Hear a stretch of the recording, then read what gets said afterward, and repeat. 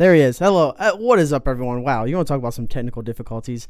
How is everyone doing? It is episode 14 here on the Chalk Talk Nation weekly podcast every Sunday evening at 6 p.m. Eastern Time. Thank you all for tuning in, taking time out of your busy weekend to spend it with Noah and I. Noah, how was your week? Oh, it's been good. I feel like all the weeks and all the days are just kind of blending together. What are we, like 2 months into quarantine at this point? But Yeah. I'm still living, so I guess that's all I can ask for. Well, and that's the funny thing, too. It's like, oh, let's go ahead and let's start our website, let's start our podcast, and then literally like a week or two later, boom, here comes Corona. It's like, haha.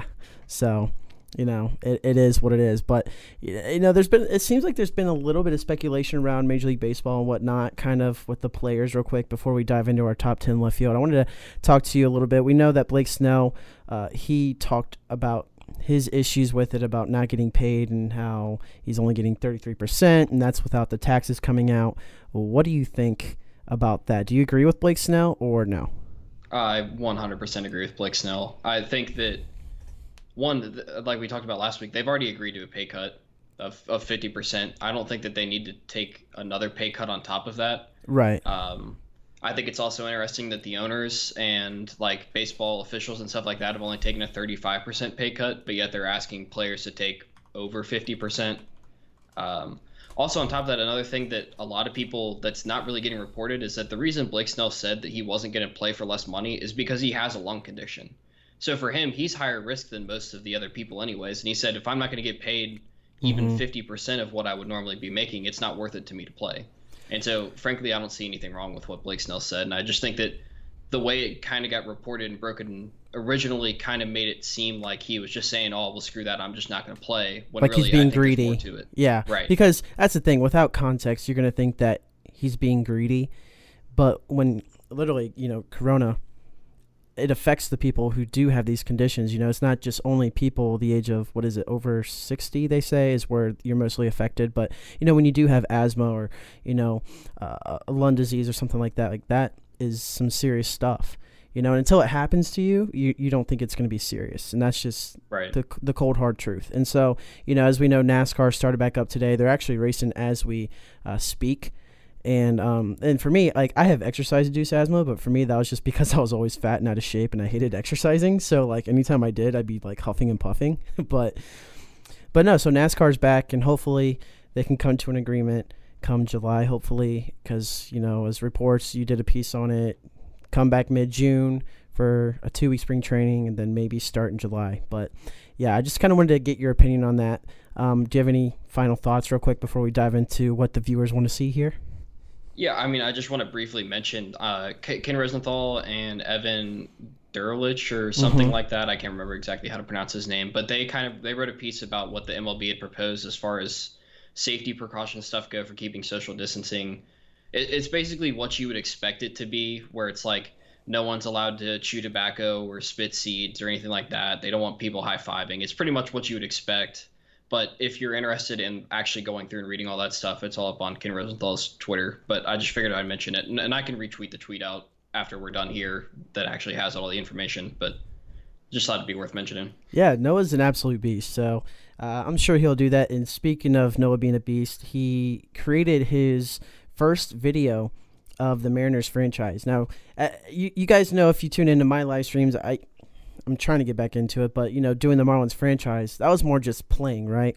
Noah goes completely in depth with, positional players and whatnot. I'm sure you could go into the details of it, but that video is going to be live tonight, soon after this podcast, and I really think you guys should tune into that. I think it's a good video.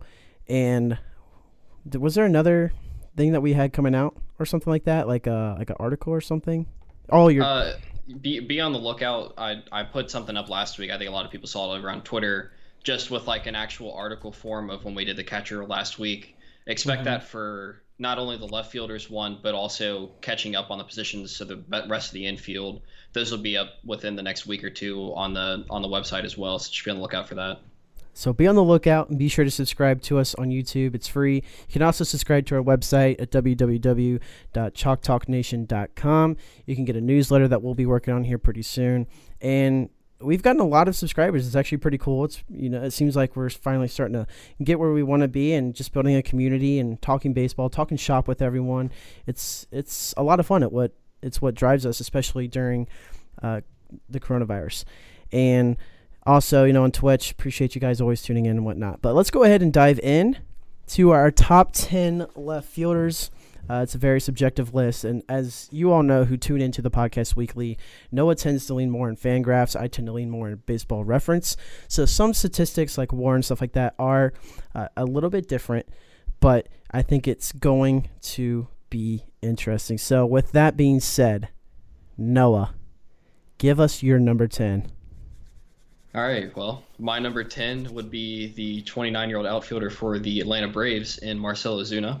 130 games last year, 29 home runs, 336 weighted on-base average, 1.9 WRC plus, basically just slightly above average numbers. Mm-hmm. One thing you're going to notice throughout this list as we keep going through, guys, is there are a lot of really, really bad defenders in left field. I pulled the outs above average stats for all these guys, and Marcell Ozuna falls in at -8. That's going to be a pretty common place here in the rankings. But Marcell Ozuna is a guy that has really fallen off defensively. I mean, this is a guy that won a Gold Glove in 2017, and now he's -8 outs above average, which is pretty bad. He's a guy that also really consistently underperforms like his expected stats. So if you look at stuff like expected weighted on base average, it could be like 340, 350, but yet he's always in the 320s, 330s. It's just kind of, I'm not sure if that's just the player that he is, or maybe one of these years he's going to have like a breakout and just suddenly jump way up this list. One thing that kind of suggests that he might improve would be that the batting average on balls in play was really low. It was like 50 points below his career average, so that would suggest that he got really unlucky last year. And then on top of that, he's kind of betting on himself this year. He signed a 1-year deal, which means that basically he's looking to get paid this offseason. It can be hard now. Probably not working out too well for him considering everything that's happened so far this year, but it's going to be one of those things where he's definitely going to have to go out and prove that he can play if he wants to get paid this offseason. Yeah, and that's exactly what Josh Donaldson did last year when he signed with the Braves. Get the pillow contract, you perform, you get over 900 OPS, big boy, you're getting yourself a big contract. You're getting the 4 to 5 year deal.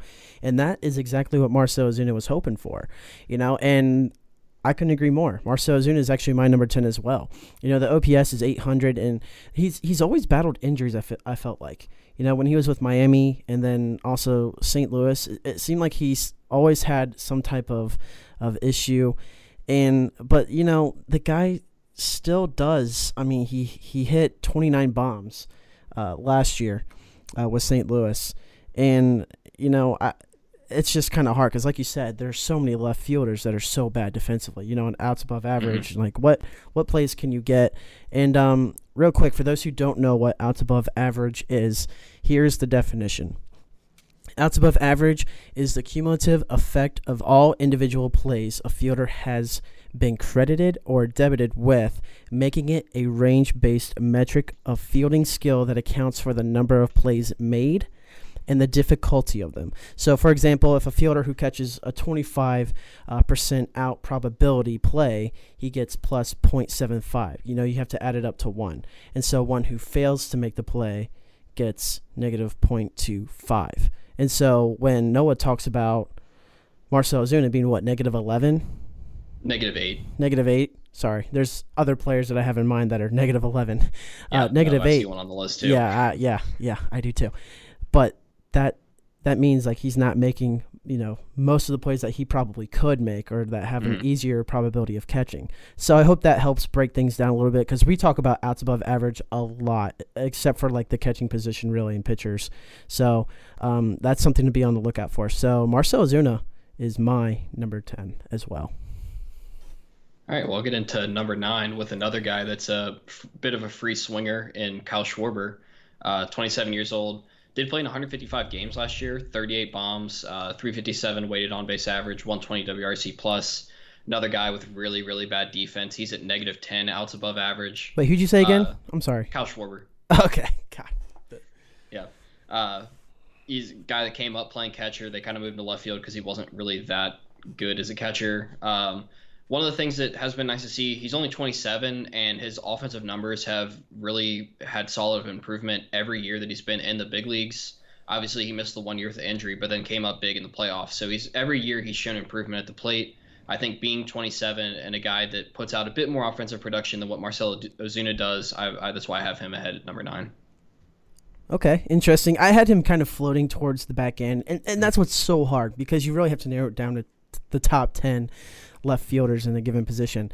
For my number 9, I have Corey Dickerson, newly acquired on a 2-year deal, I believe, with the Miami Marlins. And for those who know I love the Miami Marlins.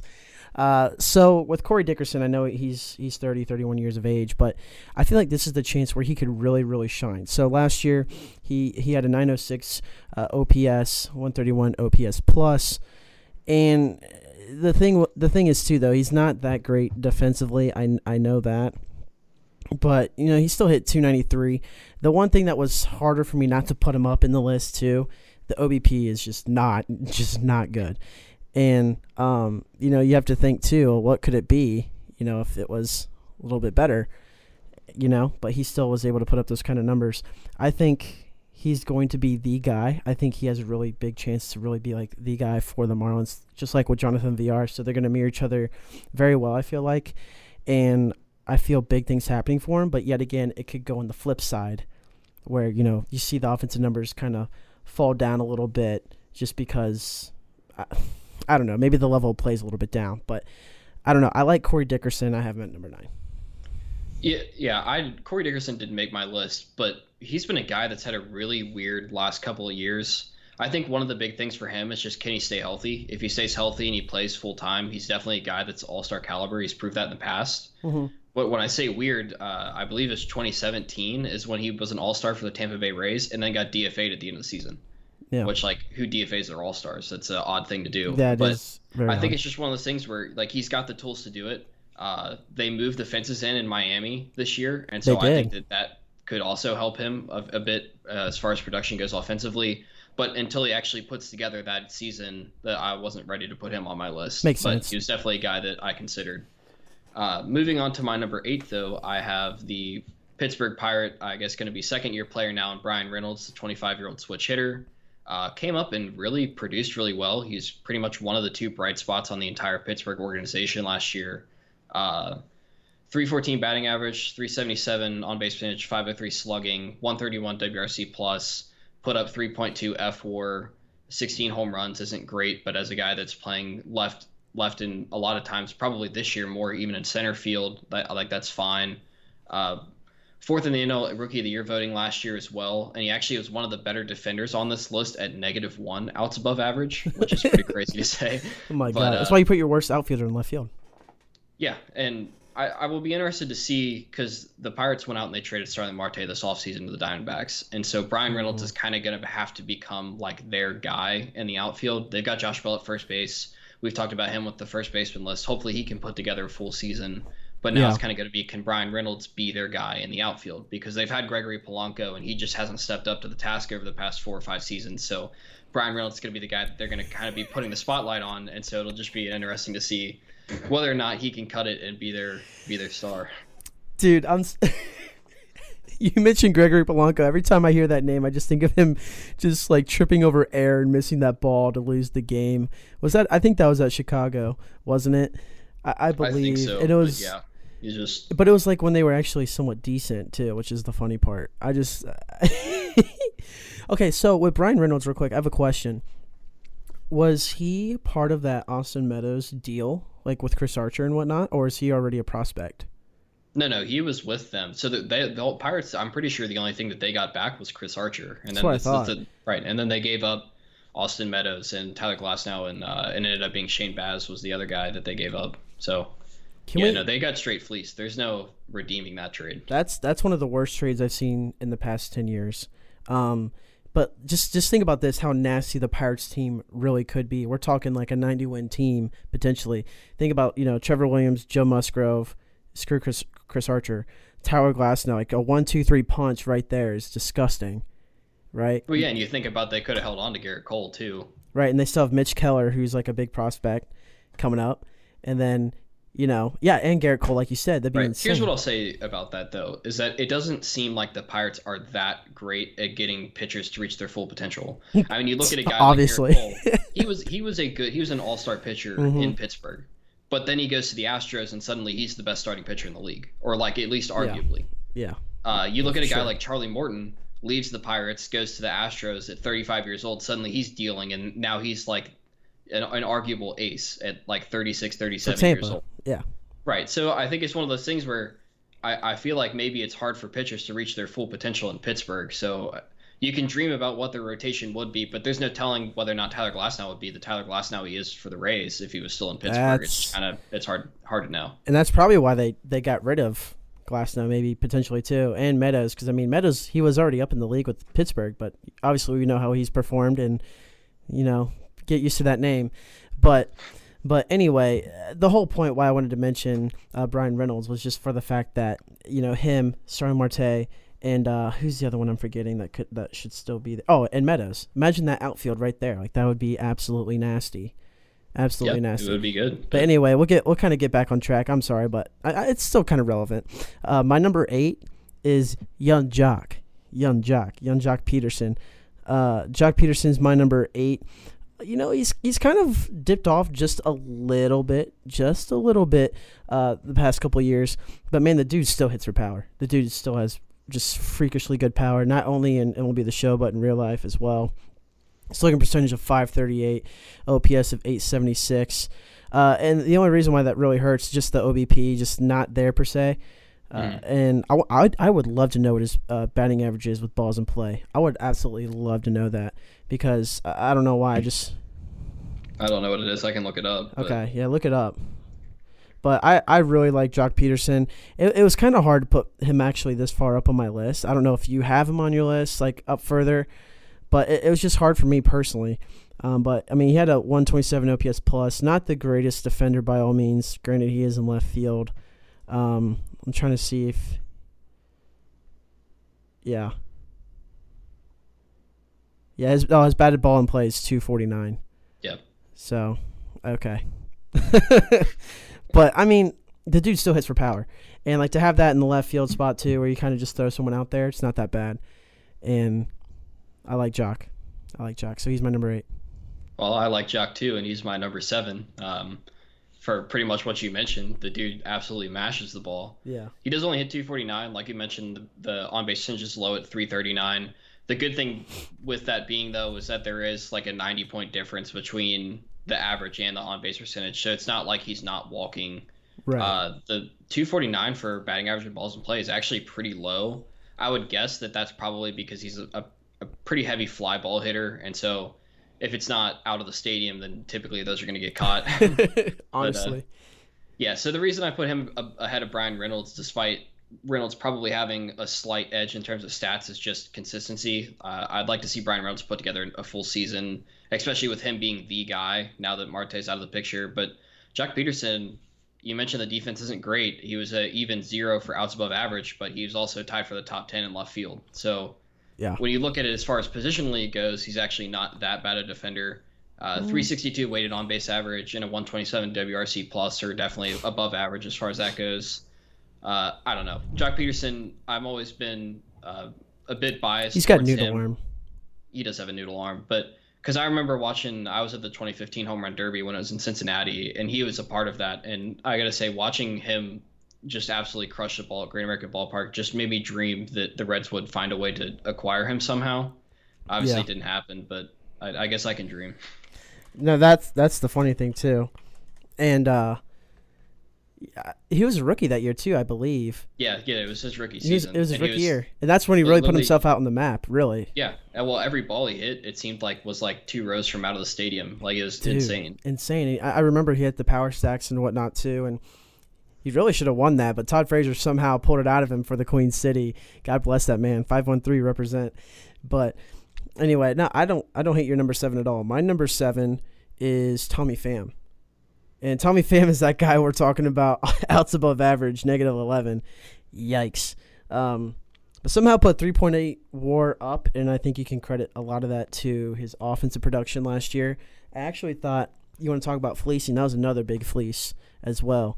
Emilio Pagan and Tommy Pham getting shipped to the Padres for Jose Martinez. It was like a 3-team deal or something. No, Jose Martinez was a part of the Cardinals trade, so it wasn't What? that. Who did they get back? Hunter Renfroe? Was that Hunter Renfroe and Manuel Margot? I don't know. They Yeah, made like no, three that's who it trades was. Sorry, together this I offseason. get Manuel Margot and Jose Martinez mixed up all the time. I don't know why, but I felt like the Padres fleeced the Rays though, because Padres got the better end of that deal. Emilio Pagan was arguably one of the best relievers, and you put him in there with Yates and Tommy Pham. Man, it's going to be exciting to see what he does. But last year, he played in 145 games, which was the most out of his career, which is good to see. I hit 273. He's a 277 career batting average. So he's gonna float around there, and you can't ask for more than that from an outfielder. OBP is really good too, 369. I like to see him have a little bit more pop in his bat, but still, I mean, 21 bombs. I mean, you can't argue that. So 818 OPS. I really like Tommy Pham here at number 7, and really it's just kind of the outs above average thing that kind of had me put him so low. Yeah, I mean, you're making this pretty easy on me. I've got Tommy Pham at number 6. So, but yeah, I mean, Say he's less. a pretty consistent hitter. Obviously, like you said, the power, you'd like to have it more. 21 home runs isn't great. I doubt the power is going to go up, though, because I'm sure that the ball's going to be like impossible to hit out of the yard this year because it's the MLB, and what else would you expect? And then on top of that, he's moving to San Diego, and that's not exactly a very hitter-friendly ballpark. So I would guess he probably sticks somewhere around 20 home runs, but he gets on base, above league average hitter, 121 WRC plus, 349 weighted on base average. Yeah, I mean, and he put up 3.3 WAR by Fangraphs or 3.8 by Baseball Reference, with being a horrible defender at negative 11 outs above average. So obviously he's getting things done at the plate, and I just felt like as a more complete package player, I felt that he would deserve to be ranked higher than some of the other guys I had on this list, and so that's why I slotted him at 6. Yeah, I mean, he's just right there. I mean, Tommy Pham, you can't go wrong, man. You really can't. I think he's a sneaky player. I think he's I think he's an undervalued player, to be honest with you. A lot of people don't really talk about him, or they write him off, but man, you put him right there in that lineup. Be kind of interesting to see how he does in San Diego, like you mentioned. But I guess we'll kind of go to my number 6. My number 6. Let me fasten my batting gloves for a quick and flip my bat, because it's bat flipping season, baby. Mark Canha. What it do? Now, I try to be as objective as possible, and I'm going to be honest with you, it's a little subjective based, a little bias in this too, but the way he really has molded into the Oakland A's lineup for the past 2 years, when he was really a bench bat, got sent down to the minors a couple times, he really just absolutely shut. I mean, 26 bombs, 913 OPS, 145 OPS plus. Dude just mashed baseballs. And usually he's quite abysmal defensively, but he was not necessarily that bad last year. If you look at his defensive runs saved above average, it was 3 points above league average. And so for that being in left field, and he could kind of dabble in center field too. They put him at first base every now and then as well. But Mark Canha, number 6, okay, I like it. I don't hate it. That's my boy right there. All right, well, I'll do you one better. How about Mark Canha at 5? Oh my God. What's really funny is, since we've been doing this, I think every time an Oakland Athletic player's been on the list, you're like, I don't want to be biased or see anything like that. And every time they're ranked higher on my list than they are on your list. I know that's kind of. I didn't with even have Matt Olson at number 1. Right, but yeah, I mean, you hit the nail on the head. This is a dude that's really coming into his own in his 31 age seasons. Yeah. I mean, 26 home runs, 273 OBP. 396, so just shy of 400, was awesome. 386 weighted on base average. That's all-star to elite level. 4 WAR last year. -1 in the outs above average, but like we said before, that's pretty much league average as far as left field goes, so that's nothing to really complain about. One of the things that I think really helped was that his approach at the plate kind of changed. He jumped 5.2% as far as walk percentage, which is a huge jump for a year-over-year thing. The one thing that does suggest he might regress a little bit is that his batting average on balls in play was a bit high, 20 points higher than what his career is. But really, 20 points isn't that much, and it's definitely not enough to explain the jump that he made. So I think you could credit that more to the adjustments he made at the plate than you can just him getting lucky. So I would imagine that at least over the next couple of years, he's going to be around the same area. Real quick, can you explain the batted in balls, like the batting average of balls in play again to everyone who's watching? Because I know for me it's like 240 to 260, but can you explain to the people watching what that is exactly? Yeah, so batting average on balls in play is just every time you hit the ball in play, whether it's a ground ball to third base or a home run or a pop up, anything that puts the ball in play, those are the only at bats that get counted for batting average and balls in play. So batting average is just all of your at bats. So if you strike out, then that counts. But it's just when you put the ball in play. So let's say in a game that you strike out once, you hit a home run, and you ground out to third, your batting average would be 333, but your batting average in balls in play would be 500 because you only put the ball in play twice. So it's kind of hard to tell with a range because every player is different about what it should be. Usually it's typically somewhere around 300, but you get guys that are just really lucky for their career and they happen to sit at 340 for their career average. And then you have other guys, like a guy like we mentioned before, and Jack Peterson, his career batting average in balls in play is only 260. So really what you're looking for is a big change from what the career numbers are instead of just saying, oh, well, this guy's a 340, so eventually he's going to regress, because it could be that that's just the type of hitter he is. And see, that was the big issue with having Tim Anderson like so high up on the list for shortstops, right? Because didn't he have like a really inflated batting average of balls in play? Yeah, his was way up last season, which is a big part of why he ended up leading the league in batting average. I at least personally expect him to regress a good bit this year. Yeah, but real quick, shout out to Doc Medic 76 with a great idea. Noah, I think you have the stream pulled up as well, but he said, make a squad out of your number one player in every position and play each other. So, Noah, that honestly is a great idea. Maybe we should do that after we finish going around the horn and whatnot with all these positions and have to maybe stream it or something. Yeah, that could be good. Or we could, I mean, obviously we'll work out the details, but we could just make that the podcast the week after we finish, and we'll just talk the whole time while we play the... That would be really cool. That's a great idea. Doc Medic 76, thank you so much for that. But let's go ahead and move on to, I believe, my number 5? Yep. So my number 5 is Bryan Reynolds. And I talked to Noah a little bit about this before the podcast. I told him that he was in my list. And it's hard. I understand to have someone up there who it's his first year and whatnot. But you really look at his numbers, and like he almost played a complete full game season, 134 games. The dude just got stupid Madison baseballs. I mean, 16 home runs, 37 doubles, 4 triples, 46 walks as well. OPS plus 131, and he's 24. He finished 4th in Rookie of the Year for National League. A lot of people, you might not even have heard of him because everyone kind of counts off the Pirates. Let's be honest here. It took me a little bit just to even figure out about him too. And like you said, just -1 outs above average. That's not bad at all, especially for left field. And it's going to be interesting because he is going to have to make that transition to center field probably this season. But Bryan Reynolds, I mean, he's a sneaky guy. And also, the fact that he hits from both sides of the plate, that just makes him even more valuable. I couldn't put him up any more than 5 just because of the other guys in front of him. But I really, really like Bryan Reynolds. I think he has a bright future ahead of him. Oh, yeah, I do too. I wanted to see more than one season because, I mean, we've talked about it numerous times on here. I'm not going to dig back into it. But yeah. you never know what a guy's going to do in a second season. And so until you can get a bigger sample size as far as what a player is going to be, it's hard to throw them way up super high on a list. That's why I didn't even have Eloy at number 10. I just have no idea. And he really, I mean, well, Eloy really struggled for long periods of time last season too. So but I'll get into my number 4, a guy that's been around in the league for a while now, and Michael Brantley. Yeah. Oh, wow. Okay. Houston Astro. Wow. 22 home runs last year in 148 games, 311 batting average, 372 on base percentage, 503 slugging percentage, 367 weighted on base average, which is all-star level, 133 WRC plus is way above league average, and 4.2 WAR despite putting up -5 outs above average. He's a guy that's dealt with injuries over the course of his career, and I think that's kind of hit his defense a little bit.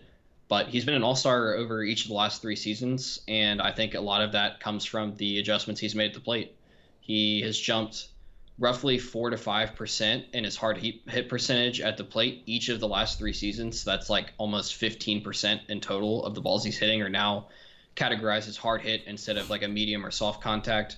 And I think that that's really what's kind of allowing him to stick around and still be an all-star caliber player. And so, given his production and the longevity of his career, despite dealing with injuries and the recent resurgence that he's made, I thought that that was enough to get him number 4. Okay, okay. I think this might be where we start to see maybe a little bit of difference then. My number 4, I have David Peralta. David Peralta, the outfielder for the Arizona Diamondbacks. David Peralta, he dealt with some injuries, but he still had a very good season. 99 games, hit 275, still had over an 800 OPS. For his age, too. Really not that bad whatsoever. And his outs above average wasn't terrible as well. I mean, it was actually 1 point above league average. And so you love to see that, especially for a guy his age. Now, his runs saved, though, wasn't necessarily that great. Like actually throwing guys out and whatnot. So he doesn't have the best arm. But, he's a gold glover. He's a silver slugger and whatnot. And he's going to be key for Arizona moving forward. I don't know how many more years he actually won or that he has left on his contract. I'm not completely sure, but not a bad guy at all. I mean, he won the Gold Glove last year, so it's hard not to have him at number 4. That's my number 4. Well, here's the big shock for you. David Peralta did make my list. What? Yeah. Why? Are you... What? Well, here's what I'll say. Defense means a lot less to me in left field than it does at a position like shortstop or third base. And David Peralta's defensive numbers at 1 out above average, which, yes, it's top 10 for defense, but the offense wasn't enough for me to put him on the list at only a 107 WRC+. So 7% above league average is not jump off the page at me. That would make him actually last on the list of players I have on the list anyways. And it wasn't enough for me to put him on. Dang. Okay. The defense just didn't justify the poor. I don't want to say poor offense because he's an above average hitter, but he didn't do enough for me offensively to get on the list. I'm interested to see who else is on your list. This is okay. All right. Well, my number 3 is Austin Meadows, Tampa Bay Ray, 25 years old. 2019 All-Star, was 14th in the AL MVP voting this past season. 33 home runs, 291 average, 364 OBP, slugged 558, which is pretty great. 380 weighted on base average, 142 WRC plus, and 4 WAR. Slightly below average defender at -2 outs above average. But at 25 years old, and he's only going to get better. And we can go back to this whole, the whole Pirates trade thing that's really just looking bad for him now. But I don't know. I think that he's going to continue to improve and probably going to jump up this list from 3 even here in the near future. I'm wondering who your number 2 is and your number 1. I'm really trying to figure it out. It's driving me nuts, but I have to agree with you, man. Austin Meadows is my number 3 as well.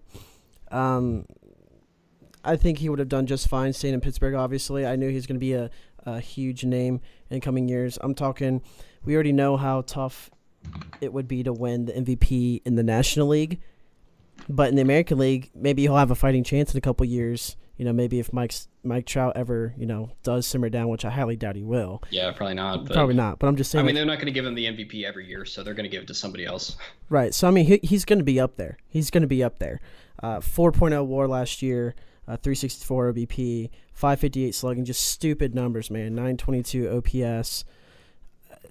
It's hard not to have him. I mean, I'm literally 24 years old. This guy is my age. What the heck am I doing with my life? Like, what am I doing? It's crazy when I think about, like, okay, when I graduated high school, he was playing high school baseball. Like, this is insane. And now he's a Major League All-Star, finished 14th in MVP votes. The closest thing I'd ever sniff to being an All-Star is sitting in the first row at a game. Okay, let's just. I'm just telling you how it is. This guy is going to be doing big things here in the next couple years, and that's why I have him as my number 3. Okay, yeah. So my number 2 is a guy that I feel like over the course of a year has just kind of been cast out into obsolescence, and I'm not really sure why. And that would be the 30-year-old outfielder for the New York Yankees in Giancarlo Stanton. He only played 18 games in last season, but 2018, 38 home runs, 266 average, 343 on-base percentage, and a 509 slugging percentage, 360 weighted on-base average, 129 WRC+, 4.3 WAR. And let's also not forget 2017, he was an All-Star, Silver Slugger, and won the MVP in the National League before getting moved to the Yankees. On top of that, he's playing in Yankee Stadium now. When he's healthy, yes, there are a lot of strikeouts, but there's a lot of short porch in Yankee Stadium, and I think that that's going to be a big jump in his offensive numbers. So I think that once we get back to playing and once he's healthy, he's going to be huge for the middle of their lineup. Nice. I mean, yeah, he definitely has a big bat and everything like that. Okay, so that's your number 2?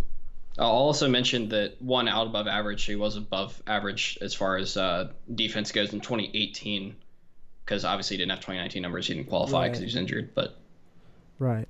I mean, honestly, I think he's definitely overall. I mean, there's a good chance that for me, I think Stan could be a top 10 outfielder. The only reason why personally I didn't have him in my list was just because of the injuries, and I don't know how he's going to be moving forward. But that's fair. But like you said though, man, I mean, like in 2017 when he won the MVP, God, I wish he was on the Marlins still. Man, I wish him, Yelich, Ozuna, dude, that team would be nasty. It would be a nasty team. But I unfortunately I don't have Giancarlo Stanton on my list, but I do have Michael Brantley as my number 2. Michael Brantley is my number 2 outfielder. A lot of people, what do you call it, cheat gate or whatever, how there's always like a Watergate or something like that or whatever they call it. What was the Patriots one? Spygate? Deflategate. Wow, they had 2. Spygate, yes. Anyway, back to baseball. But Michael Brantley put up a 4.8 WAR last year, and I think it's very safe to say, even if he did take a part of the cheating, I don't think it really defines him as a player, because when he was with Cleveland his entire time since 2009, the dude is dang near hit, near 300. So, I mean, he's a 3-time All-Star in a row from 2017, 2018, and 2019. Finished third in MVP votes in 2014. I just think he still has it. And, when you see him play and whatnot, he has I think he has the smoothest swing, actually, in Major League Baseball. I really do. I love his swing so much. He sprays the ball to all parts of the field. I think he's a special talent, man. And I know he's 33. And you had him as your number 4, right? Yep. Yeah. So, I mean, 22 bomb skis, 126 OPS plus. That's pretty solidified for me for being my number 2. Yeah, and I'm going to go out on a limb and say we probably have the same number 1. If not, then this might be the biggest snub of all time. But at number 1, I've got the 21-year-old stud, Juan Soto, of the Washington Nationals. You talk about you with Austin Meadows about being the same age and feeling like, what are you doing with your life? I mean, I feel the same way with Juan Soto, with him being 21 now, and what am I doing with my life? I mean, this dude's an absolute stud at the plate. 282 batting average, 401 on base percentage, 548 slugging, 394 weighted on base average, a 142 WRC plus is elite level, 4.8 FWAR. This is a guy that I don't know what he did as far as defense, but in 2018, -6 outs above average. 2019, 6 outs above average. So he had a 12-point swing. Went from being a horrible defender to actually leading the major leagues as far as left field goes in defense, which is pretty insane. Yeah. Second in 2018 Rookie of the Year voting, was 9th in MVP voting in 2019. I can speak for myself, and I believe he was also your prediction for MVP for NL this year as well. He was my pick. You talk about, you hear the big meme of Gleyber Torres. He's only 22. He's only 23. I mean, Juan Soto is only 21 now, and this dude's way better than Gleyber could ever dream of being at this point. And I don't know. He's going to be at the top of this list for years to come, and he's just an absolute stud. There's not much else to say. Yeah. First of all, I'm going to say I love Gleyber Torres, by the way. I think he has the second best swing in all of baseball. Just like the path, at least. I love his swing. But no, Juan Soto is definitely number 1. Definitely number 1. He's the most solidified player. And think of physically, he's 21, right? Mm-hmm. Honestly, you might look at him, you think he's 28, 29. I take a look at the pictures of myself when I was 21, and I'm just like, I could have done better. No, but for real though, this guy's mentality, I've never seen it. He's so poised, and he acts like he's like a veteran. Like he's been in the league for 10 years. Yeah, it's insane. And, I think the difference between him and Acuna, the cockiness. Soto, I don't really know how to describe it, but it's just kind of like, it's like more solidified, I feel like, than Acuna.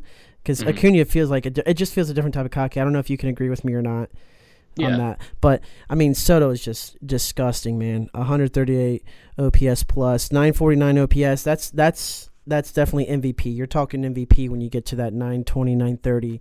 Because Trout had over 1,000, of course. But, dude, Juan Soto, man, he's special. And I can't wait to just see him progress and to keep growing through Major League Baseball.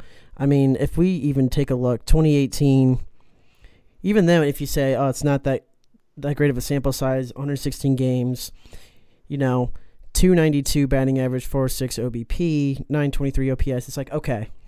Maybe, all right, pitchers will start to catch up to Juan Soto, find a weakness and whatnot. Okay, you're good. 2019, it just didn't happen, and he played 150 games. He took Garrett Cole opposite field on the train tracks. Yeah.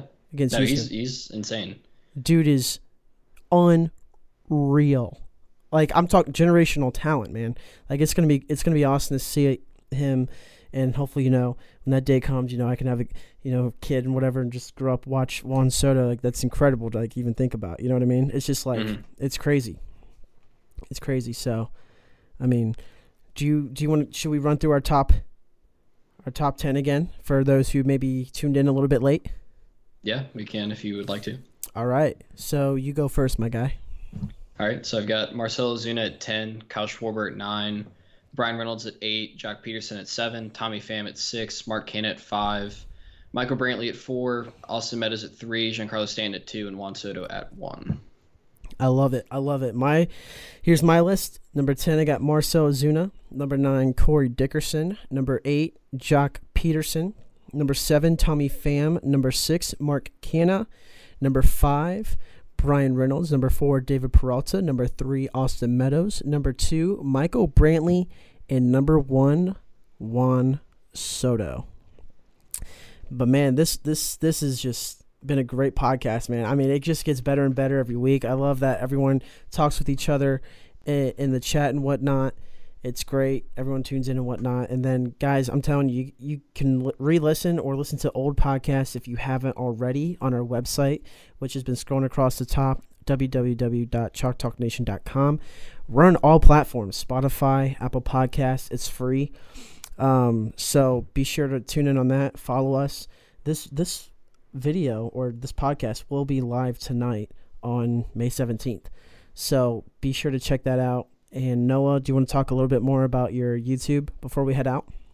Yeah, I mean, just check it out. It'll be up here tonight. So head over to our YouTube channel to take a look at that. I mean, if you've tuned in at all to Robbie's streams when he was doing the Marlins every day for the franchise, it's kind of going to be similar to that, except instead of being a live stream every day, it's going to be more like episodic. So I'll be talking about things not like in the game, so looking at different prospects, and this is going to be like a multiple year thing, and not just a like let's play every game of every day at the time and do something like that. So it's going to be a bit more expansive than what you're getting where you were just seeing only like the actual games being played with Robbie stuff. So it should be a lot of fun. Go check it out tonight on the YouTube channel. Absolutely. And next Sunday night at 6 p.m. Eastern time, Noah and I will be doing our top 10 center fielders at Major League Baseball. So you can take it with a grain of salt. You can tell us who your number one is right now if you even wanted to. I think we'd all be in pretty much agreement, but we're not going to. Yes, spoiler alert, our number one is Mike Trout. Yeah. So make sure you tune in next week to see who 2 through 10 are. Yeah, that's what we should make the podcast. We should make the podcast just our 2nd through 9 or 2nd to 10 top or whatever. I don't even know. I'm just so dumb. I'm just so dumb at this point. But no, guys, we really appreciate every single one of you for tuning in.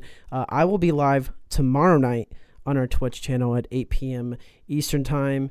We're going to play some MLB The Show, run some Diamond Dynasty, some BR maybe, just kind of dabble in different things. Maybe go after that new program that came out. It's going to be interesting to see. But thank you guys so much. And be sure to subscribe to our YouTube channel. If you're not following yet on Twitch, why not? If you only want to, hit that heart. And appreciate you guys. Peace out.